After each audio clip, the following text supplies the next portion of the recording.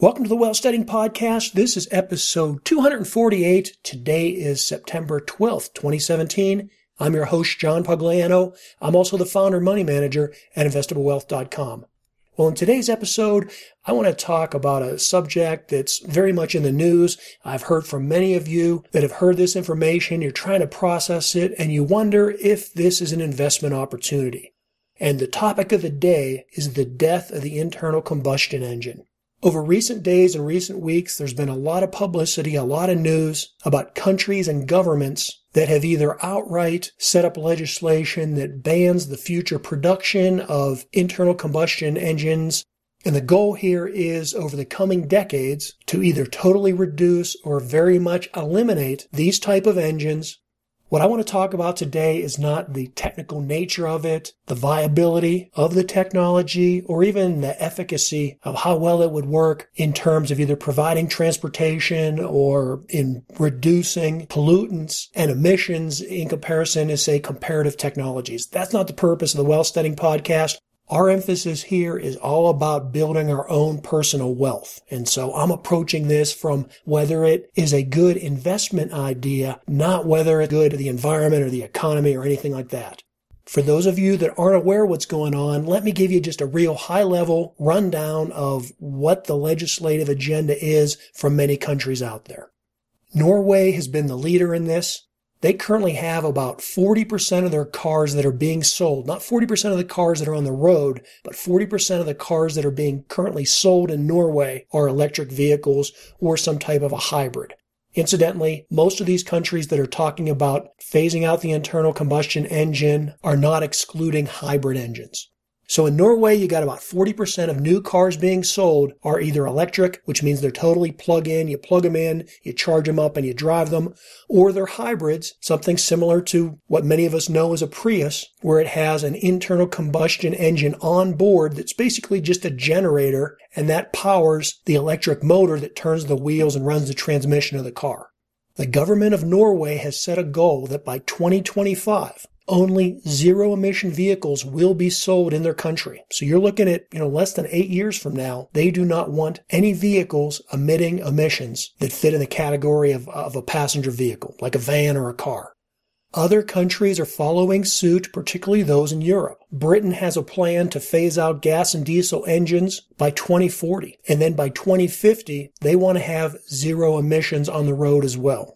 France has set a very similar goal. Germany hasn't specifically put out a date and a timeline with any type of numbers, but you got to remember that their Prime Minister, Angela Merkel, is running for re-election this fall, and she's obviously not going to say anything political that is going to alienate the millions of Germans that work either directly in the automobile industry or ancillary suppliers and things. So they're still treading lightly there. She right now is a shoo-in to win election.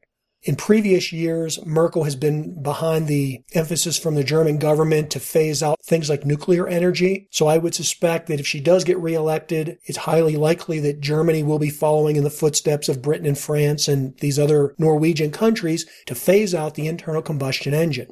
And this is not just in Europe or developed economies. India and China have also both set goals. In India, it's been a little less formalized. They've said by the year 2030, they want all their new vehicles to be powered by electricity, but they really haven't, as far as I know, put a real legislative push behind that. It's more of just a targeted goal for now. We're seeing similar legislation talked about in China, and this is interesting for China because China is not only the world's largest car market, but China is also a dominant market for electric cars. I think last year they accounted for something like 40% of electric cars sold globally were sold into China.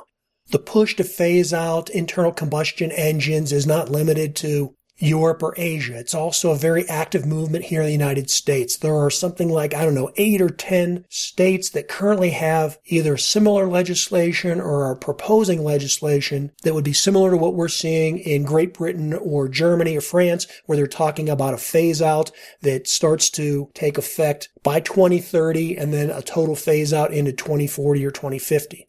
Now, we're talking a lot of years into the future, and that's what I want to emphasize for those of you that are looking for investment opportunities. And I want to really caution you to be careful when you invest based on what you read in the headlines for a technology that is not yet invented or for a legislative process that hasn't totally banned something. When I was in the corporate world, and I may use a couple examples of this in today's episode because I spent 25 odd years or so in the corporate world in industrial markets, and I worked for or worked with many companies that were basing new products or their supply channels, things like that, based on what they thought was going to be pending legislation, and some of these things never panned out. For example, I remember polyvinyl chloride. That was an industrial component of plastic. I've been out of it for a long time, so I don't know what the status is now. But for about 20 years, I heard every year that was going to be banned in Europe, and so companies kept looking for alternative sources or different types of products. And every year, year in, year out, companies kept producing more PVC. So just because something is proposed to be a banned product, or it might be banned or it might be phased out, it doesn't really mean it's going to occur. As a side note, just think about the war on drugs. We can't keep drugs out of prison, and yet they're illegal. So again, just something to think about before you make investment decisions. As I talk to people, the big investment opportunities that I hear people talking about, and I'm not saying these are investment opportunities, I'm just repeating what I'm hearing people talking about. One is with investing in electric vehicle manufacturers. So somebody like a Tesla or somebody like a Volvo, which has just recently announced that by 2019, all of their produced vehicles will either be electric or hybrids. So should you jump on the bandwagon and buy a Volvo because they're going to have a head start? Or should you invest in Tesla because they've already been a leader in this area? Or should you invest in Toyota because they've been very successful with the Prius? Or should you invest in BMW or Mercedes because they say that they're really going to be coming on strong with electric vehicles? Well, for me personally, I would stay away from investing in any car companies right now. And I've been saying this for quite some time. Many people have been asking me, why aren't I investing in a company like Ford, which really fits into my overall philosophy where I have a certain portion of my portfolio focused on value, kind of dogs of the Dow stocks. And Ford Motor Company is paying a really high dividend right now. They've been very out of favored. Their stock has been down for quite a while. That would seem like a natural to invest in for a company that can turn themselves around. They're talking about more electronic vehicles, doing autonomous vehicle partnerships, things of that nature. Well, I've just avoided Ford and all the other car companies for exactly that reason, that I don't know whose technology is going to prevail. A decade ago, we never heard of Tesla, the car company, because it didn't exist. Just a couple years ago, it was questionable whether Volvo was even going to be viable. They had sold to the Chinese. Their sales in the U.S. and globally had been declining. And now all of a sudden, they're making this big push into electric and hybrids. So is that going to reinvigorate Volvo or not? I don't know. Think of this cell phone technology. We're just coming up on the 10th anniversary of the iPhone. 10 years ago, it was not a slam dunk that the iPhone would be the dominant smartphone. In fact, I think most people, definitely in the corporate world, would have been highly betting on a company you don't even hear of anymore, and that's BlackBerry. There's probably a lot of young people today that they don't even know what a BlackBerry is. They think it's a fruit. But trust me, 10 years ago, people would have bet their fortunes that BlackBerry would be a viable smartphone manufacturer today. Nokia is another example. So I would caution you to be very careful investing in car manufacturers because this is going to be a very fluid, very changing environment. The other area that people are really gravitating to from an investment standpoint is in battery technology and in the raw materials that go into batteries. For example, trying to invest in lithium and things of that nature. Now, I do think that's a good idea, but it's also a very fragmented market, and it's hard to sift through all the hype as to who really has access to the right raw materials. And again, with the shifting sands of technology, knowing exactly what that future raw material is going to be. Will it be lithium? Well, probably, but it might be something else. And even with the lithium usage that's occurred over the last just 5 years alone, the efficiencies have gotten so much better that they use less lithium per battery. So do you want to look at some mining stocks for things like lithium and rare earth type materials? Yeah, I think that could be a speculative part of your portfolio. Well, what about taking the other side of the trade? What about shorting things like oil? A lot of people have contacted me lately because I've said that I'm looking for a buy-in point to get into the energy and specifically oil sector, things like maybe ExxonMobil. And people have said, John, what are you, crazy? Just in a few years, oil is going to be worthless. No one's going to use it. Well, I got to tell you, I'm real skeptical about that. And if for no other reason, I'm skeptical because many of the people that today are telling you that oil is going to be worthless in the near future were the same people that a decade ago were telling you that we were at peak oil, that the world was about to run out of oil reserves, and that would have to go off of an oil-based economy because the price of oil was going to skyrocket to infinity. Those people were wrong then, and I got a feeling that they're wrong now. And it really comes down to simple economics on the oil front. Now, I'm not saying that we're not going to use less oil or that the overall growth rate of oil usage may slow down. In fact, I think that's the case. I don't think that we're going to be using less oil globally. I think the growth rate of oil and other fossil fuel-based resources will decline. Okay, not the total usage, but the growth in usage. And that makes sense because as economies grow and mature, they become more efficient with their use of raw materials. Think of it this way. A country like Saudi Arabia, they are awash in oil, and it's really their only export or their only lifeline to an economy. Now, they're trying to change that, but for now and for the last 70, 80 years, that's the way it's been. I got a feeling it's going to be that way into the future. So let's say that Denmark and Sweden and France and maybe Norway all decide to go emission-free on passenger vehicles. So we're not necessarily talking about big 18-wheelers or ships or airplanes at this point. But obviously, passenger vehicles use a lot of energy in the form of petroleum right now, whether it's diesel or gasoline. So if that usage is cut back by some of these nations, it will create a lower demand for oil. But is Saudi Arabia just going to roll over and quit pumping oil because, say, Norway doesn't buy any more from them? Well, no, not at all. Saudi Arabia is going to keep looking for new markets where oil can be used. Or they're just going to lower the price of the existing oil so that it's sold for more applications. And you have to remember, this is that price demand and the substitution of the market, what Adam Smith called the invisible hand, and what economists talk about unintended consequences. Perhaps what these governments might find is when they cut back on one form of oil usage, for example, in cars and in combustible engines, maybe societies will start using oil for other things like heating their home. Right now, a lot of people use natural gas. Natural gas is cheap. Natural gas is very environmentally friendly. It does produce CO2, but it doesn't produce many noxious emissions. And so natural gas is a major way here in the United States that we heat our homes. But there are many places around the world that don't have access to natural gas, and so they use heating oil. Even here in the United States, in the Northeast, there are many homes, many communities that use heating oil. If you drastically reduce the demand for petroleum-based products and internal combustion engines for transportation, maybe new markets will show up where people will want to burn oil directly to heat their homes or to heat their buildings, or perhaps to run their own home generators to live off grid and very affordably produce electricity in some type of a hybrid structure where they have solar panels for the days that it's sunny and wind turbines for the days when it's windy and a backup generator that either runs off of natural gas or even diesel or gasoline to fill in for when the renewables aren't working. The key point I want to emphasize here is that technology keeps changing and there is this invisible hand of the economy. And just because governments are talking about banning the internal combustion engine in 15 or 20 or 30 years, that does not mean that oil is going to go to zero tomorrow. In fact, I really believe that we're going to see technology merge all of these type applications, and we're much more likely to see hybrid approaches taking place. Now, if you live in Paris or if you live in Beijing or some city that's very densely populated and where people are commuting very short distances, it may make total 100% sense to switch to a plug-in electric engine for personal transportation. The battery technology doesn't have to be that complicated. You're never that far from an electrical outlet where you can plug into the wall and recharge. And it would be really good for cutting down emissions in these densely populated, very polluted cities.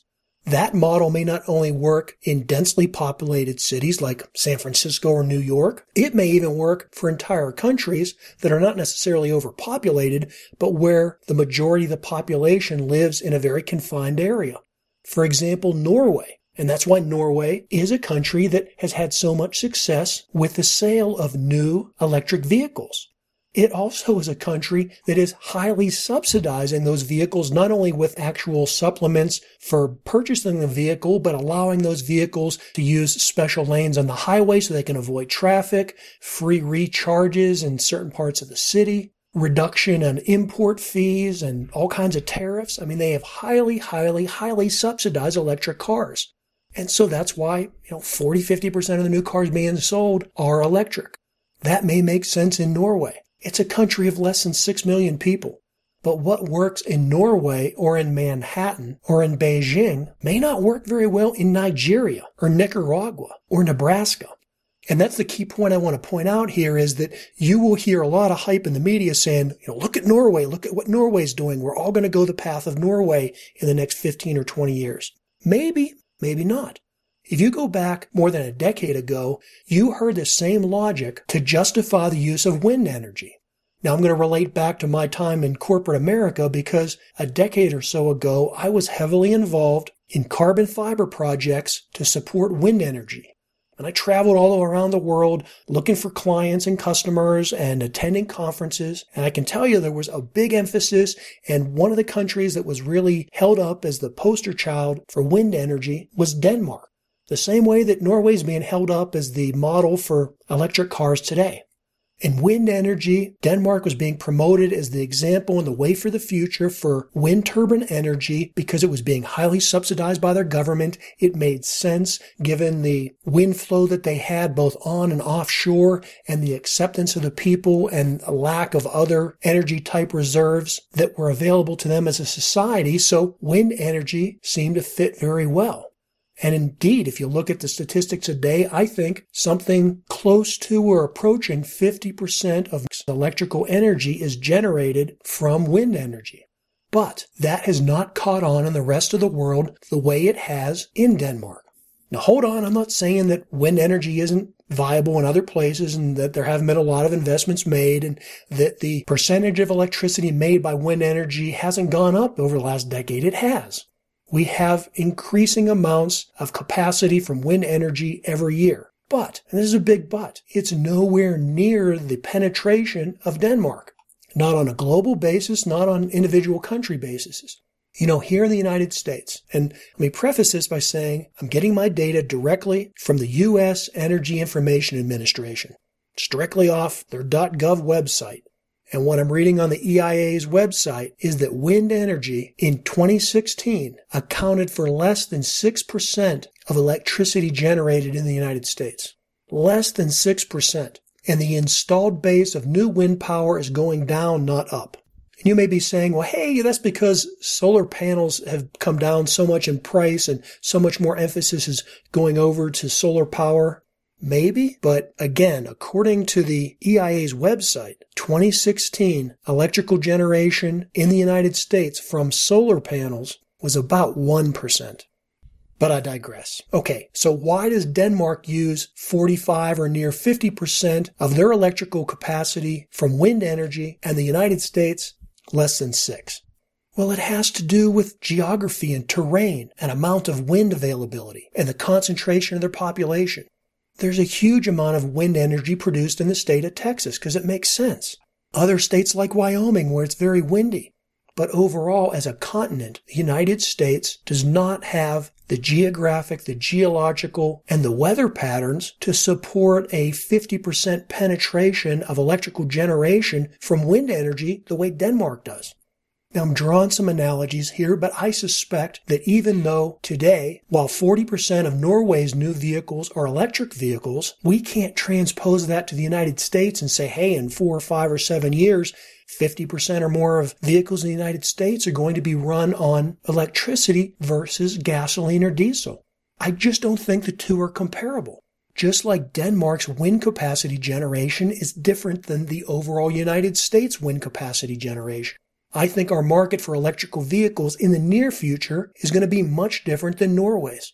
Am I totally downplaying electric engines for cars? No, not at all. I think they're amazing. I think that they make total sense, particularly for an advanced society. Our ancestors used to ride around on horses. Then we invented cars. Those cars ran on gasoline. Someday the vehicles in the future, whether they be cars or whatever they are, they will most likely probably run on electricity because it's not only cleaner, it's also much more efficient. An electrical engine has, an order of a magnitude less moving parts than an internal combustion engine. So it only makes sense that we're going to gravitate to that.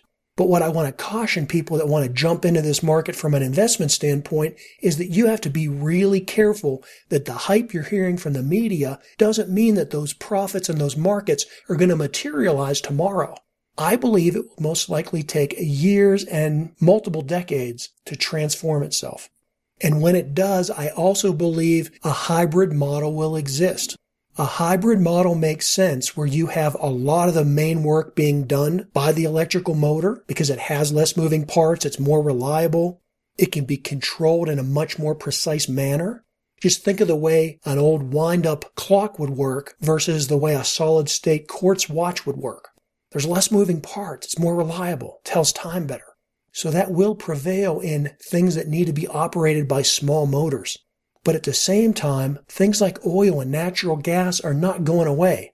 Their price has been coming down, and I expect it to be flat for quite a long time because the reserves are so abundant, and people will use that energy. So I think rather than looking at just a total phase out of the internal combustion engine, it's much more likely that we're going to see a blending of the technologies and a lot of hybrids coming out. Go look at a big cruise ship. The last time I took a cruise, the ship was propelled by 4 main engines, 2 in the bow, 2 in the stern.